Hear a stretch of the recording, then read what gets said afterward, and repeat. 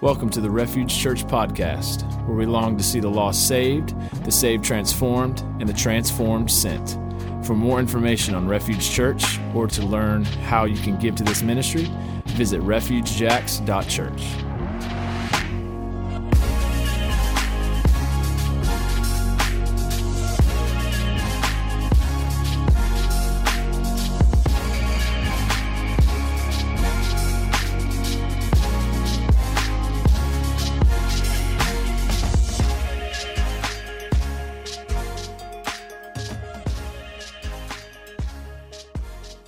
All right, hey, Refuge, go ahead and grab your Bibles, turn to Matthew chapter 28. We're going to be in that section called the Great Commission this morning. If you've grown up in church, it's a section you've probably heard before. So go ahead and turn to Matthew 28. Once you're there, I'm going to pray, and then we'll jump into our message this morning. God, we love you. We thank you for this morning, and we thank you for a time to gather and to open your word. God, to exalt you through song, exalt you through prayer, through the reading of Scripture. God, and now as we open, God, your word, and we ask you to speak to us in a new way, God, we pray that you would do that. We pray that your word would be alive and true. God, it would teach and convict and draw us to you. God, we need you and we love you. Amen. So we are in a series, started last week, called There's No Good Apart from God. If you're here physically, you have these little handouts. On the back of this is the mission and the strategy and a place to take notes. So if you're taking notes today, whether it's in a journal, on a notebook, or you're here, next to this kind of gold bullet point, I would encourage you to write down just 3 words. And those words are go, not grow. Go, not grow, which is, if you have a vision card handy, which we gave out for the first 4 or 5 weeks, and they're around all over campus, on our vision card, I think the second one is this idea of go, not grow, one of our values of Refuge Church. So here's what I want to do. I want to talk about what I believe God is trying to communicate to his church and has been for a long time through the Great Commission and through the idea of going and not growing. So what if I told you that most Christians get the calling of the Christian life just kind of twisted and wrong? Not wrong like completely wrong direction, just kind of off course a bit. What if I came to you and said, in my experience, in 20 years of ministry, I've walked with people and I've shared the gospel with people and I've worked in the church, I've continued to see this trend where, man, people have the right motives and the right desires and they just kind of get off track. And let me tell you what I mean. I think there's 2 things that seem to come up in church so often that are kind of twisted and incorrect. The first one is this idea of being good or being moral, that's really the most important thing, that we make being good and moral ultimate. Now, there's obviously a calling to be moral and to be morally upright as a believer, but to say that it's the most important call is not biblically correct. See, the Bible doesn't say be good. The Bible says actually the very first call of the Christian life is not to behave, but to behold. If you have some time later, you can turn to Matthew 22. And when Jesus is confronted by the teachers of the law, and they say, what is the greatest commandment? Like, if there's one thing we're supposed to be about, and if there's one thing we're supposed to do, and it's that one thing that's most important, what is it? And Jesus' response is, you should love the Lord your God with all your heart, all your soul, all your mind. This is his response, that you would love God. Yet so often in church, we preach morality. We tell our kids, go to church and be good, go to school and be good. But what we don't say, man, is love God more. And so one of the first things I think that goes off the rails is the idea of morality. And the first call of the Christian life is not to behave, but to behold. And the first call of the Christian life is not to be good, not to be morally upright, but it's to love God and to worship God. And when we blend those two, or when we make kind of this morally kind of upright life more important than loving God, we've missed the point. This is literally what the Pharisees did. They were trying really hard to be moral, and in the process of that, they forgot what it looked like to love God. And so Jesus says the most important thing is that you would love God. And the first call of the Christian life is not to behave, but to behold. And then the second thing is this. It's a phrase I heard, I've heard for 20 years. I've heard of the church, and it's this really strange phrase that really you have a hard time finding in Scripture. You can kind of manipulate it and make it there, but really it doesn't say this phrase. And that idea is really simple. Ready? Grow spiritually. It might sound something like, I want to grow more spiritually, or I wish I was growing spiritually, or I don't feel like I'm really growing spiritually right now. There's this phrase, growing spiritually, that has become really popular in the church, that we think that's the goal, to grow spiritually. Now, as we endure and as we continue to walk in faith as believers, we will grow in spiritual maturity, but to desire this to grow spiritually is kind of a strange thing. We can grow in grace and we can grow in faithfulness and we can grow in obedience, but this growing spiritually sometimes is really undefined. And so we kind of start to go, to grow spiritually for me means I'm just become a more spiritual person. Like I stop sinning as much and I'm just like really spiritual. I stop cussing and like I'm just really spiritual.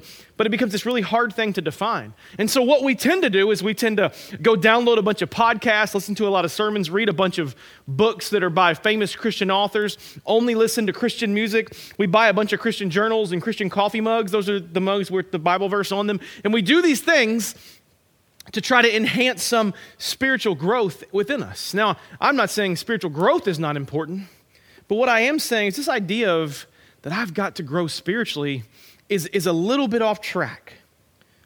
Here's what I mean. Are you aware that the idea of growing spiritually is not even really in the Bible? Again, we can grow in grace and we can grow in mercy and we can grow in our worship and we can grow in our faithfulness. And over time, the Bible says we will grow in spiritual maturity. But are you aware that this idea might not be super biblical? The Bible speaks of these things, but here's the point.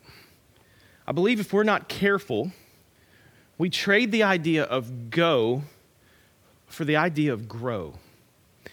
Because growing spiritually is safer and easier than going with the gospel.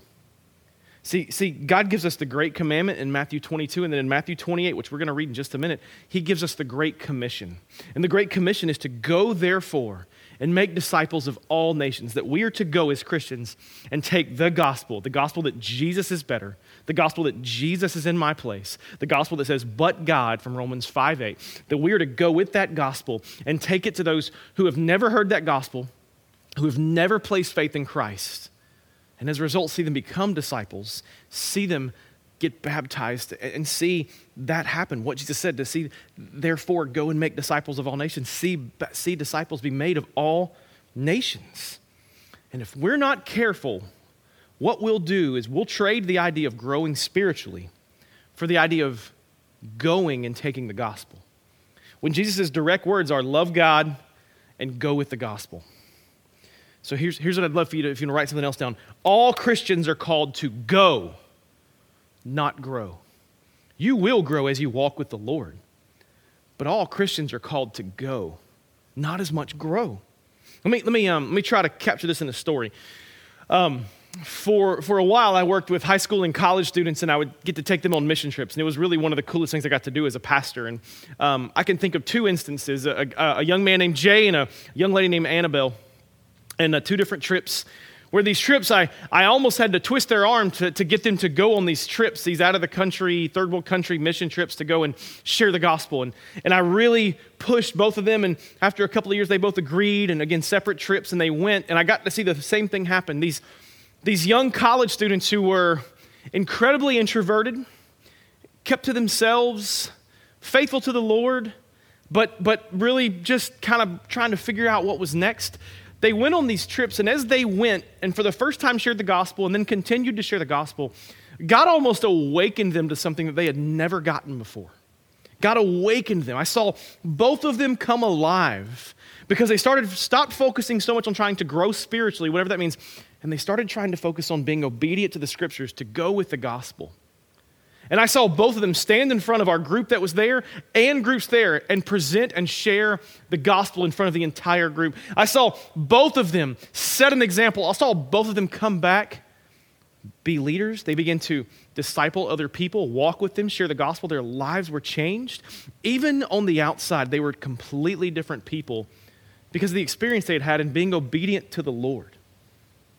And I tell you their story to tell you that the calling of the Christian life, we talk about call a lot, the calling of the Christian life is go, not grow. Jesus says, love me, and once you love me, now go and take the gospel where it's not. Love me and go and make disciples of my gospel, of me. Make disciples, not grow spiritually. So when we're saying go, not grow, we're saying make disciples, not grow spiritually. Let me keep going. When we don't grow, we don't go. And when we don't grow, when we're not making disciples. Going without growing creates these stagnant Christians. See, here's what actually happens. That as we embrace obedience and we go and make disciples, we do begin to grow spiritually in a way that we didn't think we could or didn't know was possible. See, we've gotten the math backwards. We try to pursue this, I'm going to grow closer to the Lord without being obedient. And God says it starts with obedience. And so I've got to go before I can grow. And when I go, then I begin to grow in and with men the Lord. And here's one of the things I continue to learn.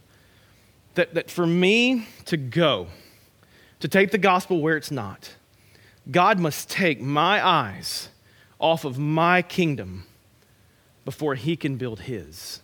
See, we talked last week about interruptions, about how God interrupts our lives to remind us there's no good apart from him. And that oftentimes those interruptions are God's way of interjecting his plan where I haven't left space for it. Well, as we continue to navigate that, God often has to take our eyes off of our own kingdom before he can build his through us. So if you'll go to Matthew 28, we're just going to read these 5 verses together, one at a time. Verse 16 says, "Now the 11 disciples went to Galilee to the mountain in which Jesus had directed them." So the first thing we see in 16 is they went where Jesus told them to go. We see obedience. When you write that down, obedience. Obedience. Go is the call of obedience. Go and make disciples of all nations starts with go. And go starts with a response from you and I. And that response is obedience. Look, it starts with the disciples' obedience. They went as Jesus directed. If I'm going to go where God is calling me to go with the gospel, it starts with obedience. I cannot go without a life of obedience. And let me say it a different way. Your obedience on Monday, Tuesday, Wednesday, Thursday, Friday, Saturday matter just as much as it does on Sunday. Your obedience to go where God's calling you to go in 10 years matters just as much now as it will in 10 years when he removes you and pulls you and places you somewhere else. And obedience is the point here. Am I willing to go with the gospel wherever God calls me to go? Because here's what I've learned. Oftentimes, God's going to start with that awkward relationship that I have or that really almost scary relationship that I have that I really don't want to engage in. Am I willing to go with the gospel where I already am? Am I willing to share it with my barista, with my neighbors, with my family members, with those that God has already put around my life? And am I willing to go with the gospel? Here's what I want to do. I want to take I want to kind of do this tangent for a second. Because as I was thinking over this message and praying over this message that it would really be received well, I kept coming back to this same thing. I really believe there's one thing that keeps the church from being obedient to its call to go.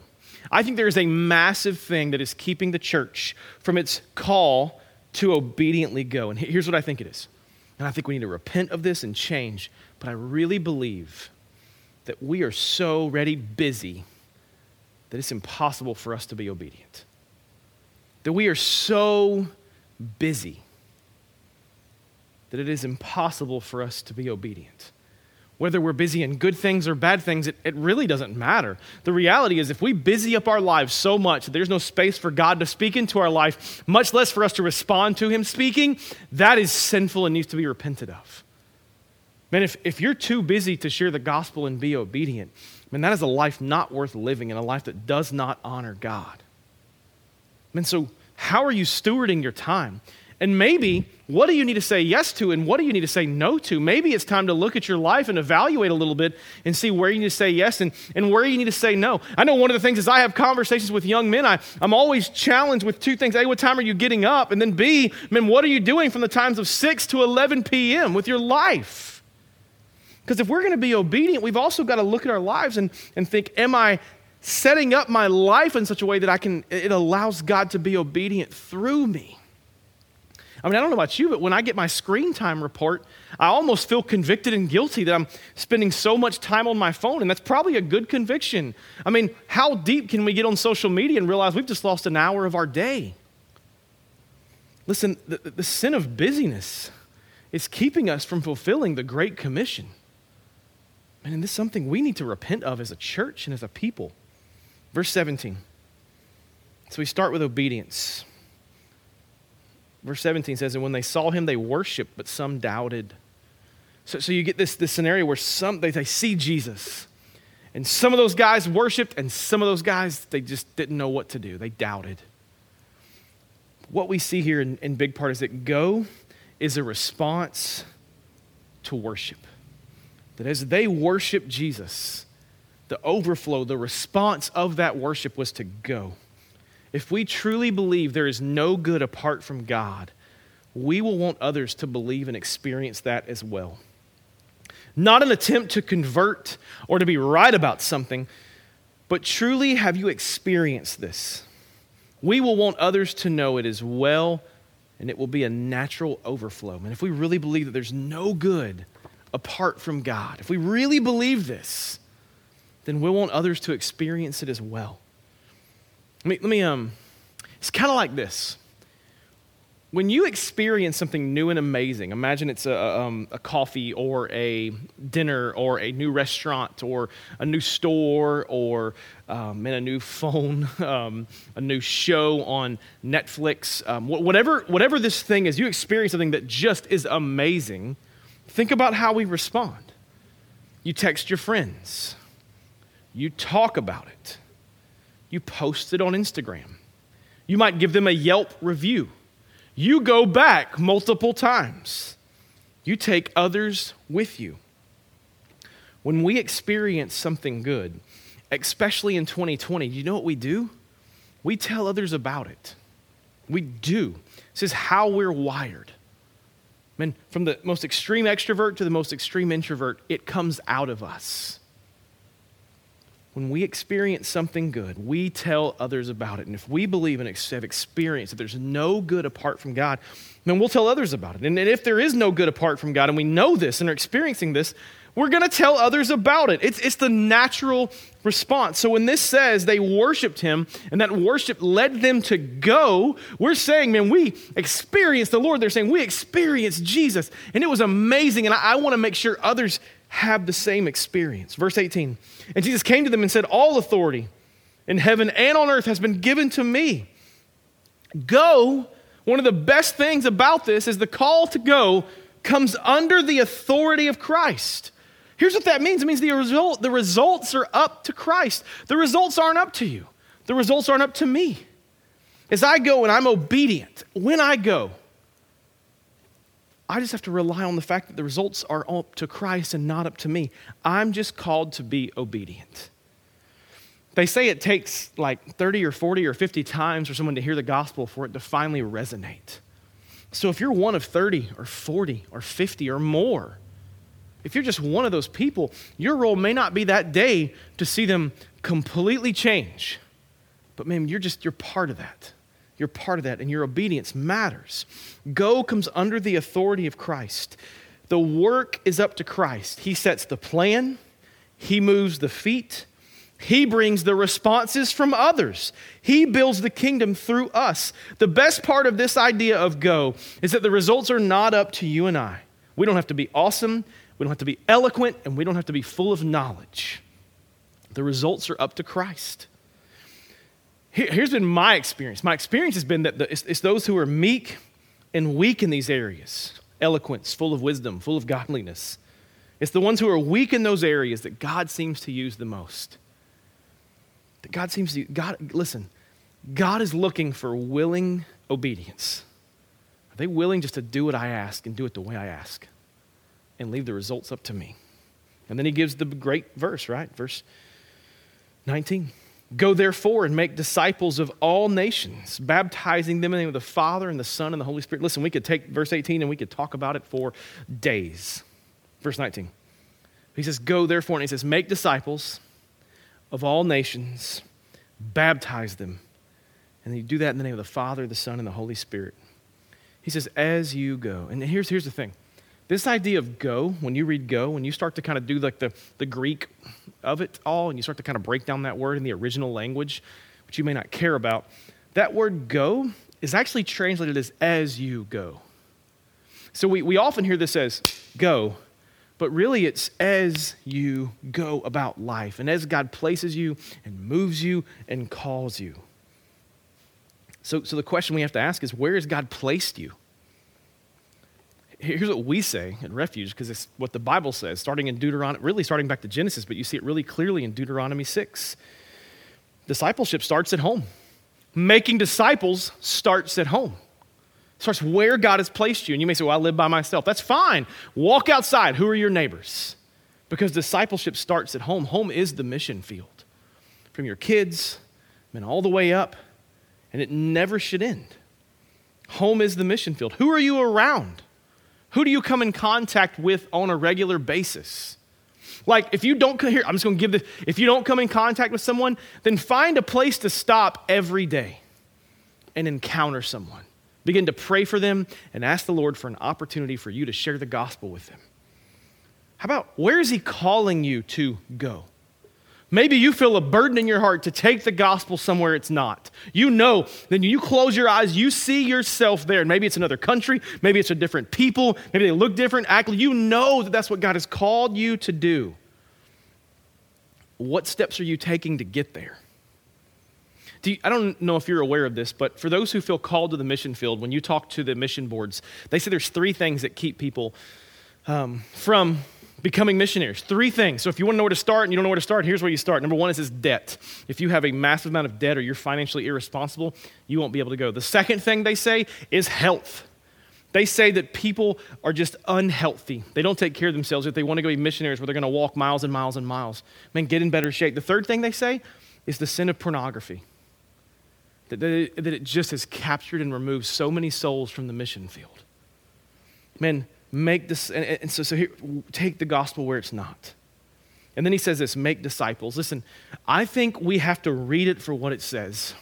Because he says, make disciples, not converts. This doesn't say, go make converts. But he says, make disciples. There's an element to being a disciple that I'm grounded in the faith. I'm walking with God. The spiritual maturity has begun to take place in me. Help others see and know there's no good apart from God. Make disciples, which means this as well. Once we lead them to the faith, we don't just go, all right, good luck. It's not like that's the finish line. That's the starting line for us. And then from there, we continue to walk and pursue. And then he says this, and I don't think he says it for no reason. He says, of all nations, go and make disciples of all nations.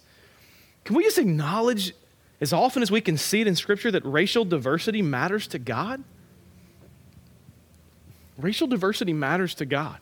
I don't know how heaven has been described to you, but a lot of people, as I talk, they close their eyes, and they only see people with the same skin color as them worshiping with their favorite worship music. That's how they view heaven. I hope that you realize that there's going to be every tribe and every tongue and every nation worshiping in their native tongue. So it may not be your favorite Shane and Shane or Crowder song playing. It probably is going to be something different. Christians must be willing to take the gospel to those who don't look like them.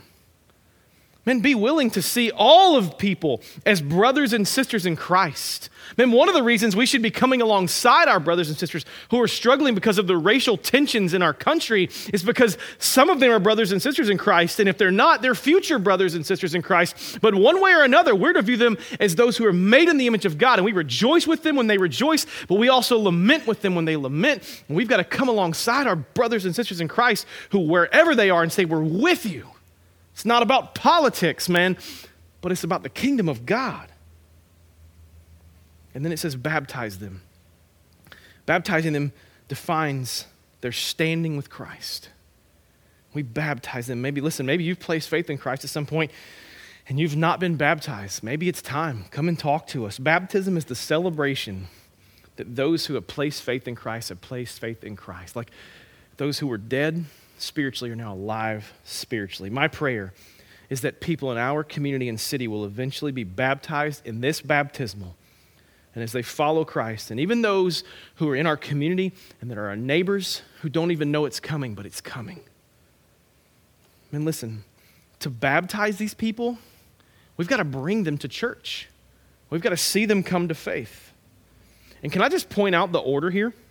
The order that Jesus gives is go and make disciples and then baptize. So often the church goes, oh, you're a Christian, let's throw you in the water. What the church has historically not done a great job of is let's walk you through a process. Make sure you're maturing in your faith. Make sure you're responding to the Holy Spirit, and then we'll baptize. Verse 20. Teaching them to observe all that I have commanded you, and behold, I am with you always till the very end of the age. Teach them to observe all that Jesus taught and commanded. To make disciples means preaching the gospel and using words. I didn't say this the first time, but I think it makes a lot of sense, and we have to say it a lot. There's this old theologian that said, preach the gospel, and if necessary, use words. It always takes words to preach the gospel. And you're a fool if you believe otherwise. It takes words to say, Jesus took your place even though you're a sinner. It takes words to say, but God demonstrated his love for you and for me, that while I was still in sin, Christ died for me. This is how we make disciples. And he's saying, how do you make disciples? He gives you the way. Go and make disciples. Teach them all that I observe you. Teach them to observe, all that I've commanded. Teach them what I taught you. So if you want to make disciples as a believer, which is your calling, then you open up the Bible and let's look at what Jesus said. And you begin to walk with someone pointing out all that Jesus said and did. And this is how we make disciples. We make this thing really hard. Well, I've got to have a guide, and I've got to have a study guide, and I've got to take a class, and I've got to learn how. Somebody's got to disciple me before I can disciple someone else. No, the Holy Spirit is the chief discipler, and Jesus says the way to do it is by sitting and walking through and looking at what Jesus said and did. So the practical question that has to be asked is if you're called as a Christian to be obedient in making disciples, ready? Who are you discipling currently? Who are you walking with and hope to see their faith grow? Who are you discipling? If there is no, then the question for you this morning is, then who is it? Who is it God wants you to reach out to and say, hey, can we start meeting, a cup of coffee, read the book of John, and let's start looking at what all Jesus said and did. You say, well, Josh, you don't know how busy I am. Well, maybe I do, but I would strongly advocate that if you're too busy to make disciples, you're walking in complete darkness, my friend. God calls us to make disciples, and if you're going, I don't have anybody around me, then come see me. I'll give you someone to disciple. So practical application. Who am I discipling? Number one. Number two, get started. If I'm not, let's get started. Number three, if there's no one, I don't know where to start, I don't know who to start with, pray for someone to disciple. Pray for someone to disciple and watch God bring that person into your life. Verse 20, behold, I am with you always till the very end of the age. What he's saying here is be encouraged. The mission is not based on who we are or what we can do. The mission is based on who Jesus is and what he's able to do in and through your life. The mission is not based on what you can do. It's based on who Jesus is. As we go, this 20 tells us, we have the very presence of God with us. As we go, we have the very presence of God with us. So the question is not if we are called to go and make disciples, but the question is when, where, and who. When am I called to go? We know that it's now. Where am I called to go, both now and in the future, and then who? Let me close with a story. I know a guy named Jonathan. This would be Jonathan's story. Years ago, Jonathan would say that he met a young man at church who it was pretty apparent the Lord had laid this young man on his heart. As Jonathan would get around this young man was faithful in church attendance. But beyond that, he didn't see a whole lot going on in terms of his walk with the Lord. He didn't see him engaging with the Lord, didn't see him praying, never really had his Bible, never engaged in church much. Again, faithful to church, but nothing beyond that. Didn't see a lot of fruit in his life, and in fact saw some things in his life that just made Jonathan a little apprehensive. And so, but Jonathan could not get away from ministering to this young man. And so finally, Jonathan followed the Holy Spirit, went to this young man one day and said, hey, young man, he didn't call him young man, but he said, hey bro, would you like to go get lunch this week? And I think Jonathan tells it, the first couple of times the young man kind of said no and kind of blew him off. And finally, Jonathan kept pursuing. And then he finally set a date. And so that Wednesday, they were supposed to have lunch. And so that Wednesday, Jonathan shows up, and the young man stood him up. Jonathan kind of got frustrated, but that was okay. Went back to it. Sunday saw him. He stood me up. He said, sorry about that. Something came up. Jonathan kept pursuing, kept inviting. And finally, he got lunch with that young man. And Jonathan said he sat in his car as he saw the young man pull up and was so excited that the young man finally came. And they got ready to walk in to Zaxby's to eat some chicken. And as they walked in, Jonathan just started praying for this guy, praying the Lord would save him, the Lord would use him. And at the counter, Jonathan would tell this story. At the counter, he's getting ready to pay, and the young lady asked a question where she knew Jonathan from. And Jonathan just really felt impressed upon the Holy Spirit to share the gospel with her. So Jonathan begins to share the gospel with her because he just knew that's why she was asking. And when it was over, it was awkward, and she didn't really know why he had said all those things, and Jonathan really didn't either. And so he and the young guy grabbed a table and sat there and started talking. They talked for a while, and later that girl came by, and Jonathan just felt prompted again to pray for the young lady that was working there, and he did.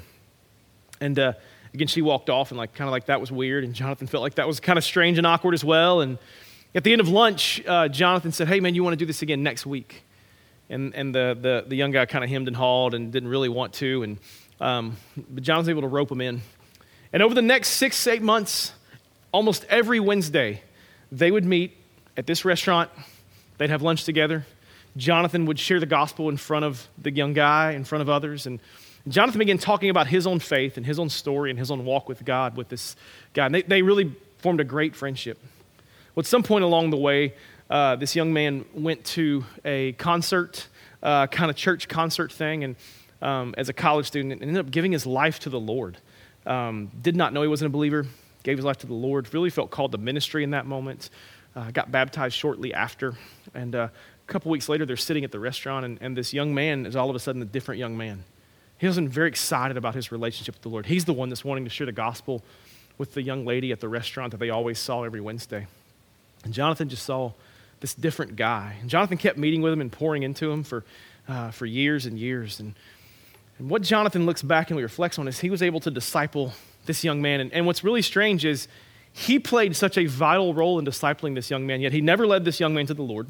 It wasn't his role to do that. The Lord did that through a different means. Yet Jonathan played such an integral role in this young man's life. The young man I'm talking about was me. This is my story. I had a guy come to me and say, hey, let's get lunch. Let's talk about Jesus. And at first, I didn't want to talk about Jesus. And the Lord used that guy, Jonathan, to bring me to faith ultimately, and then to continue to pour all of his knowledge of Jesus into me. Everything that I am now as a believer and as a minister is because of Jonathan. He poured into me and led me to the Lord and even led me in ministry in so many ways, and I'm so grateful for that. And so I share that story to say, man, who is the person or who are the people that God has placed in your life that he wants you to have the same impact on? Because all he's asking for is obedience, that you would be willing to seek out going and making disciples and not growing spiritually, which is really kind of selfish anyway.